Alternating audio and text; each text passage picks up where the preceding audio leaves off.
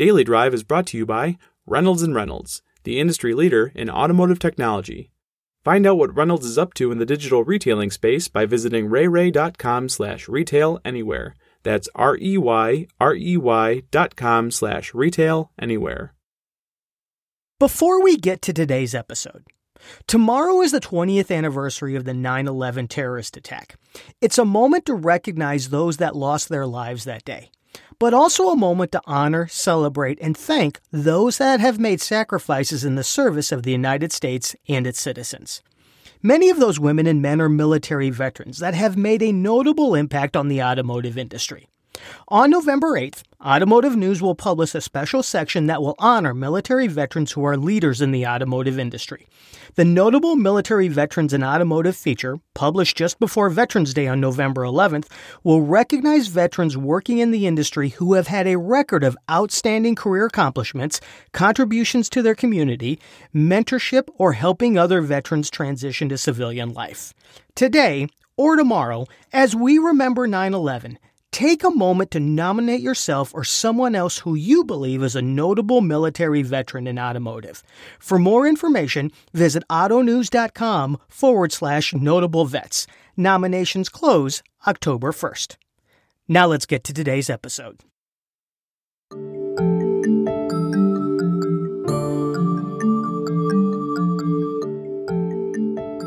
Hi, everyone, and welcome to Daily Drive. I'm Steve Schmidt with Automotive News. It's Friday, September 10th.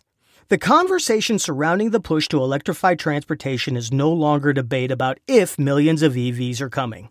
They're coming. A lot of conversation these days related to EVs is being driven by some complex questions that need to be addressed as the automotive industry transitions from one that builds vehicles powered by gasoline to vehicles powered by electricity. Questions like, do consumers want them? Is there enough charging infrastructure? Are there enough batteries and enough battery manufacturing capacity to match demand? Is the EV supply chain, batteries included, ready and resilient? That's an interesting question, particularly if you think about the lithium, cobalt, nickel, manganese, and graphite and where in the world these vital battery materials are found. Today, we're going to focus on graphite, which, according to an article in Resource World magazine published earlier this year, is, quote, the anode material in a lithium-ion battery and is the single largest component by weight. There are no substitutes, and almost all of it comes from China. End quote. What if I told you a replacement for graphite in a lithium battery anode had been invented? What if I told you that replacement could drop into existing lithium battery manufacturing processes? What if I told you it was made in the USA? The implications on supply chain resiliency and making electric vehicles in the United States could be significant. That's exactly what Rick Lubbe, CEO and co-founder of Group 14, and his team have done. They have created lithium silicone battery materials that can replace the use of graphite in lithium battery anodes. He says the innovation has 5 times the capacity and affords up to 50% more energy density than conventional graphite for lithium battery anodes. Beyond supply chain implications, Lubbe says there are also cost and weight benefits and, of course, sustainability benefits, one of the driving forces behind EVs.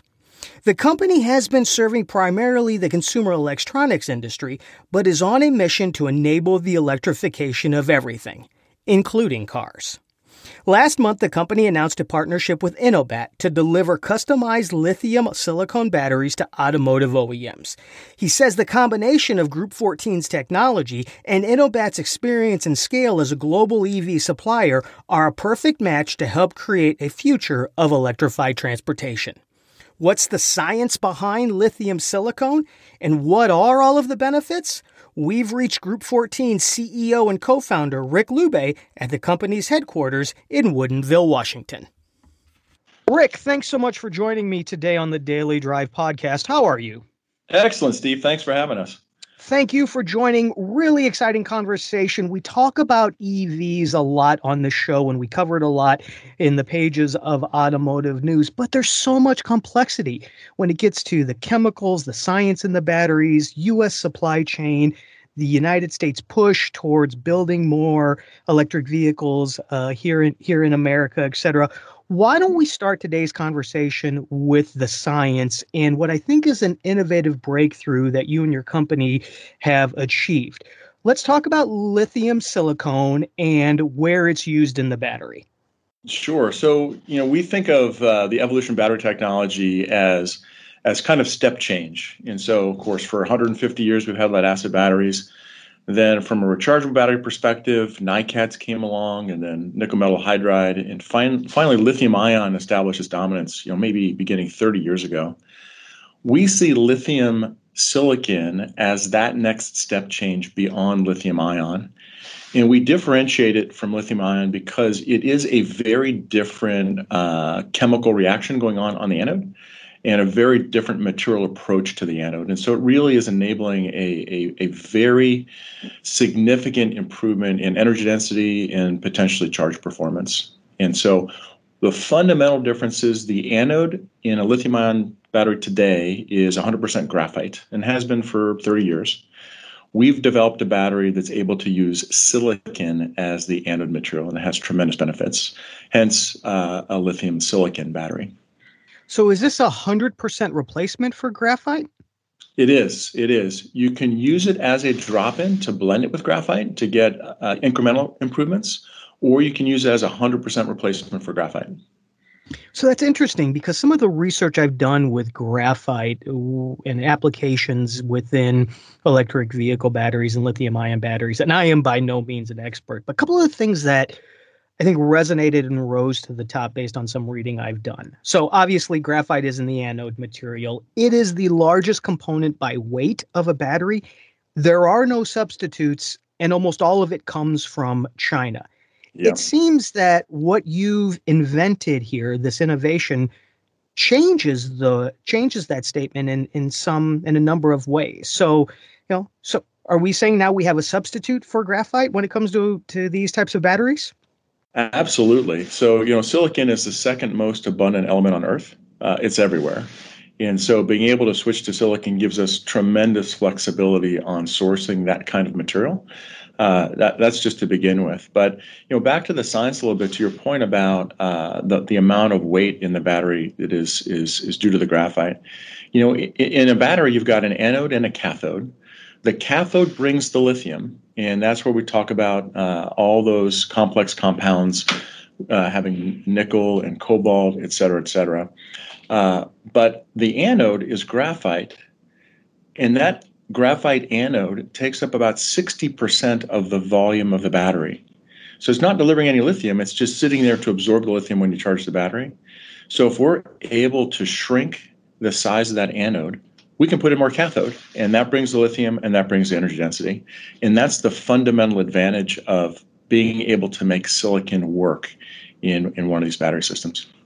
So there's certainly weight benefits. And in the world that we live in, that means electric vehicles are lighter. That means that they can go further and faster. Can you talk a little about perhaps any charging benefits that come from lithium silicon versus graphite? Are we talking faster charging? Are we talking more range? What are some of the charging benefits that comes from this chemistry? Yeah, so silicon as an element has fundamentally better charging characteristics than does graphite.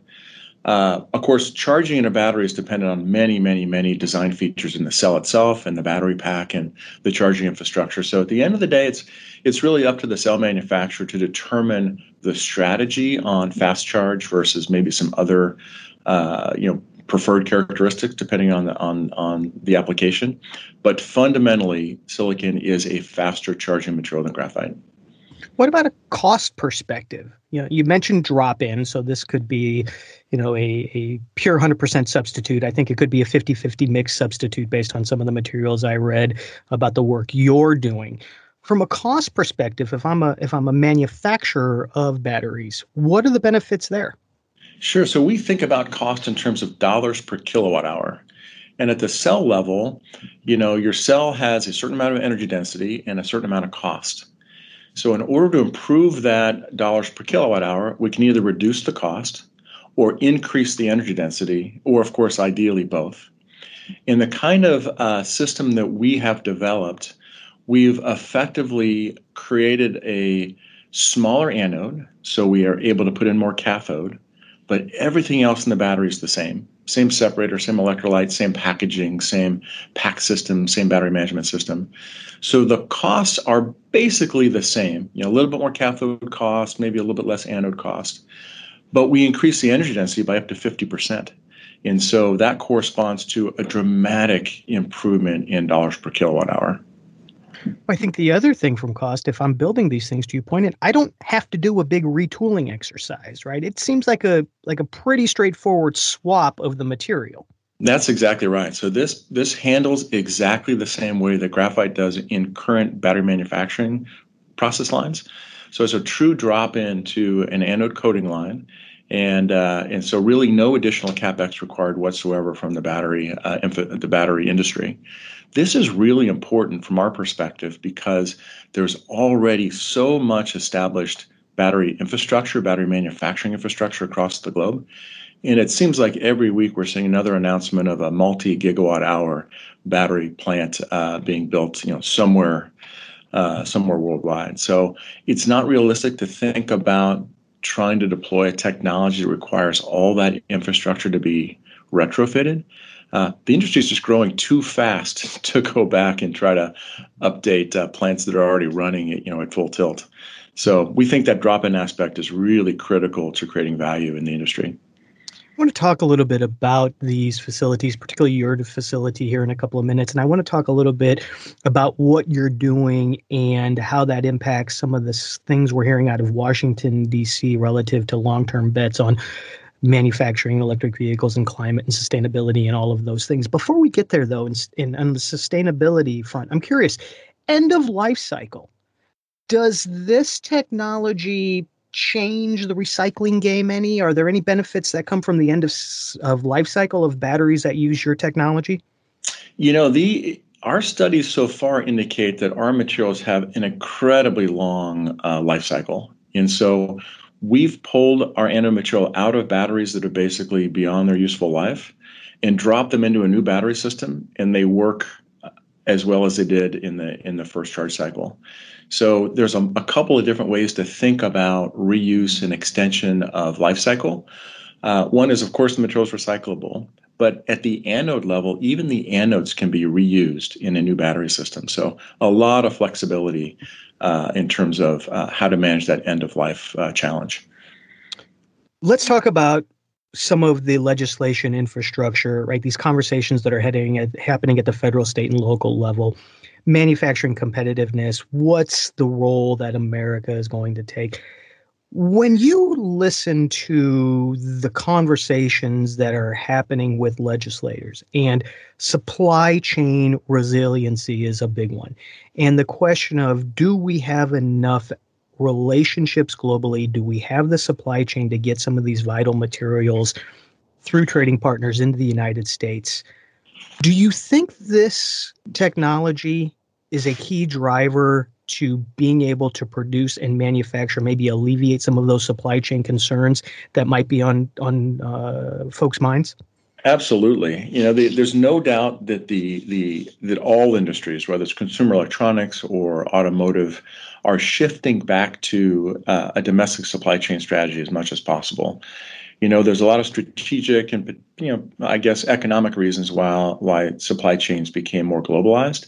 There's a lot of recognition now that, between supply security and supply chain efficiency, and really the leveling of costs worldwide, it might make sense and does make sense to bring a lot of those supply chain elements back to a domestic production location.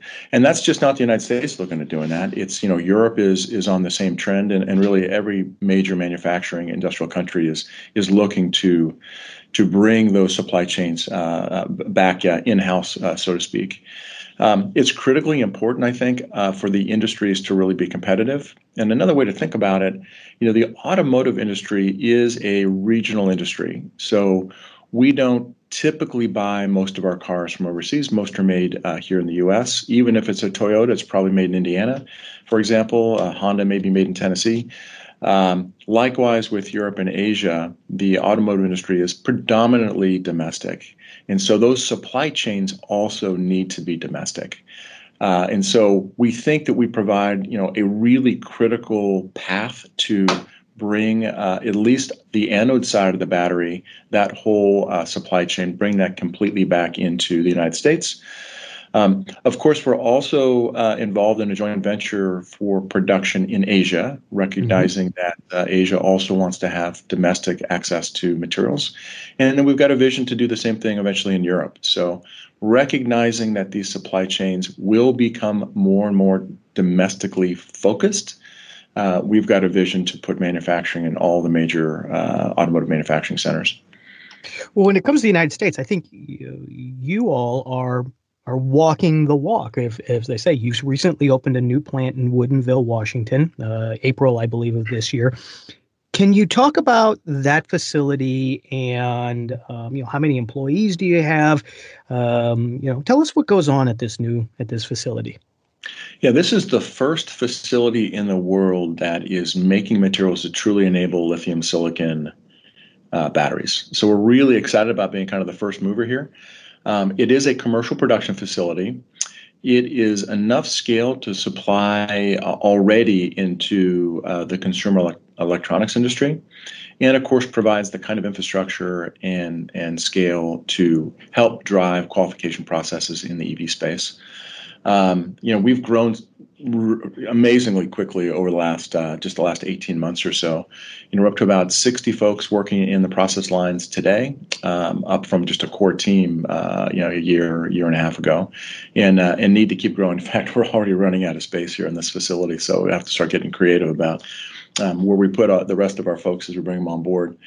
But the longer term vision is to put an even much larger facility, maybe 100 times bigger, here in the United States. And that would truly be EV scale. And we're really excited about that next big step. That is what's really going to start driving some step change improvements in dollars per kilowatt hour for the EV industry. And we think will enable cost parity with internal combustion fairly quickly. We'll be right back with more. As online experiences exploded this past year, it was clear dealers needed an approach that kept them in business for the long term. Chris Walsh, Casey Edwards, and Dave Bates, top Reynolds executives, sat down to discuss today's digital retailing landscape. Here's an excerpt from that roundtable discussion. So what are dealers trying to do to get this fully online and online to in-store experience? That's a great question. And honestly, it's kind of a hard one to answer because retailers are kind of defining and using digital retailing differently. To some dealers, it's selling a car. To others, it's sales and F&I. And they tend to be approaching it in chunks versus, kind of a holistic approach. And then you end up just focusing on one or two things when you need to focus on, more of a big picture. Digital retailing is dealership operations, period.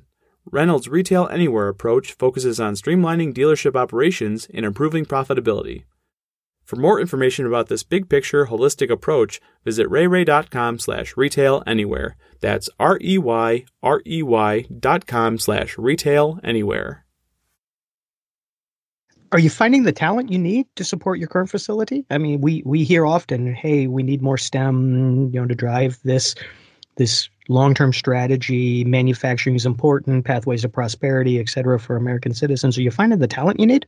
It's always a challenge to find the best folks. And so it takes a big effort and, a lot of screening and a lot of recruiting. But to date, the team here is fantastic. I wish we could hire faster. We always have open requirements for process operators and engineers, et cetera. And so we have a long list of openings. And the folks are out there. It just takes a while to find them. Now, we have seen just recently a really nice uptick in interest across the board for more of the entry-level process operators. And I think that's more related to the current economic conditions as we're coming out of COVID, et cetera. And so really excited about the opportunities to access kind of a broader labor pool here for expansion of the facilities. And of course, Washington State's a great kind of center of an ecosystem for STEM talent, between the Washington State universities and being in the Northwest, a lot of fantastic engineering programs. So I'm happy about our location, happy about access to folks coming out of the universities, Pacific Northwest National Laboratory, et cetera. But I always want more good people. So anyone interested in a fantastic job opportunity, check out our website and let us know what you can do for us. I think that's an important message, right? This notion of dispelling jobs in manufacturing is dirty, dumb, and dangerous. You clearly are at the forefront of work that is not dirty, dumb, and dangerous. So I think your ask for help, if you will, I think is an important message because it's indicative and it's a showcase that say, hey, there are good jobs available in the United States when it comes to manufacturing. And when it comes to EVs and lithium batteries, et cetera, we've only just started this entire journey. That's right. And these are skilled jobs. These are jobs that require training and expertise and are, long-term opportunities for folks that want to get in this kind of industry. I want to get into some of the partnerships. You talked about the one with InnoBat, and then I understand you've got another one with SK. Before we do, one more question about the Woodinville facility. Sustainability is such an important part of the topic we're talking about. Can you talk about what you are doing at the facility to drive sustainability, maybe in your processes, how you manufacture, et cetera? Sure. So one of the things that we think is really important about being located in the Pacific Northwest is, first of all, one of our biggest inputs is power. And up here, it's all hydro. And so that's really important to the ethic of the company and the culture of our employees, knowing that the power going into our systems are sustainable, renewable, and clean. So excited about that opportunity to be here where that power is available. In general, all of our processes, we look very, very closely at sustainability and renewability. So, for example, we're in the process of re-engineering some of our inputs to use 100% renewable materials. And so that project is going extremely well, and I think we might have that implemented in the next 12 months or so.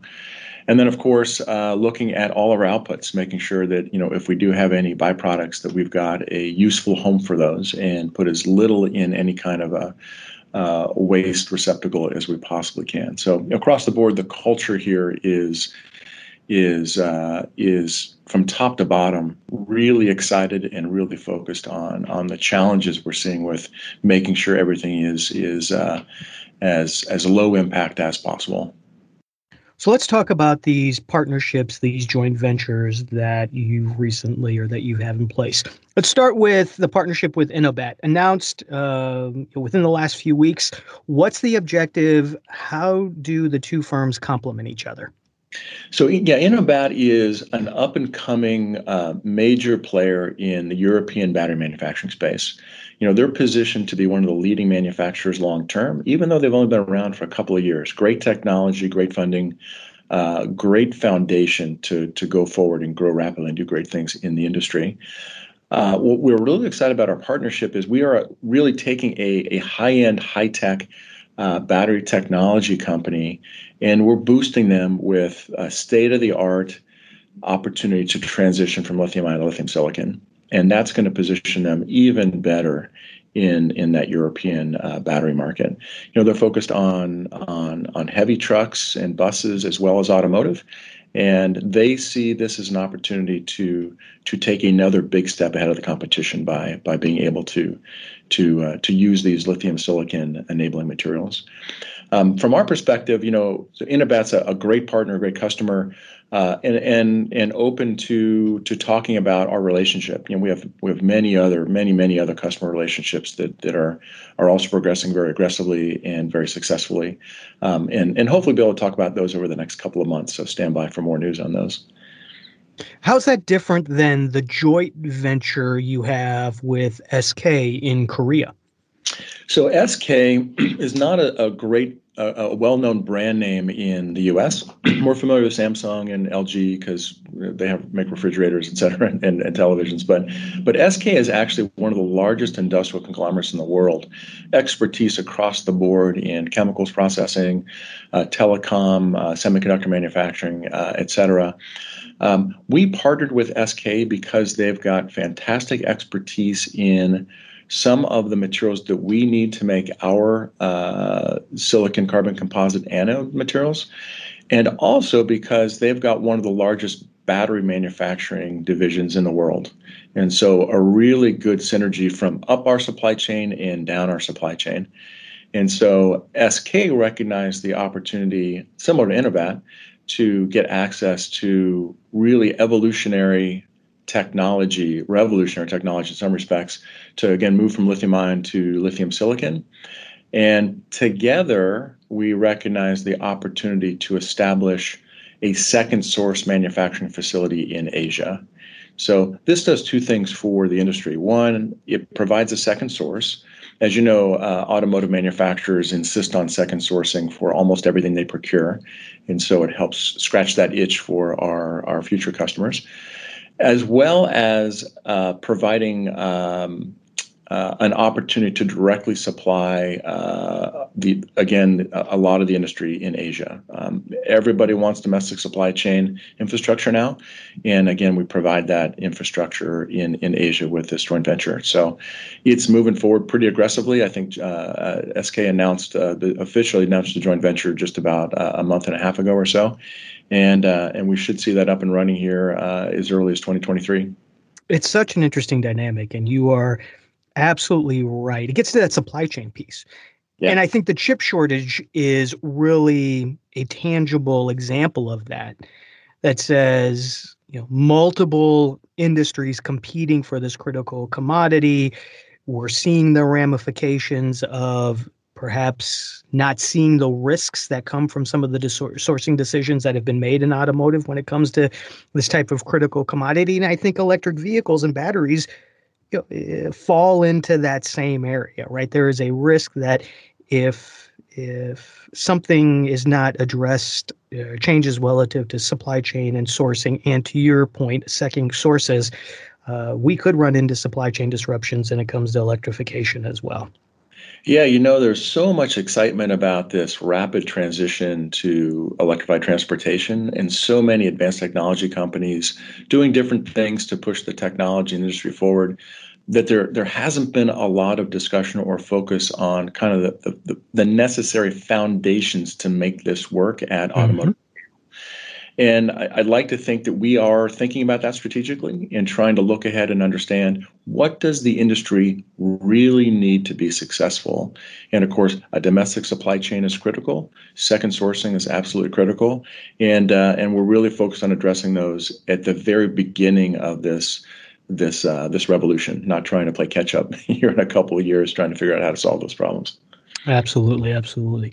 Rick, thank you so much for joining me today on the show. Terrific conversation. Congratulations to you and your team. Looking forward to what's ahead as your journey continues. Thanks much, Steve. Really appreciate the time and looking forward to talking again soon. That's Daily Drive for Friday, September 10th. For breaking news, go to autonews.com, and to catch up on all of our episodes of Daily Drive, go to autonews.com/Daily Drive. As always, thanks for listening and enjoy your weekend. We'll be back on Monday.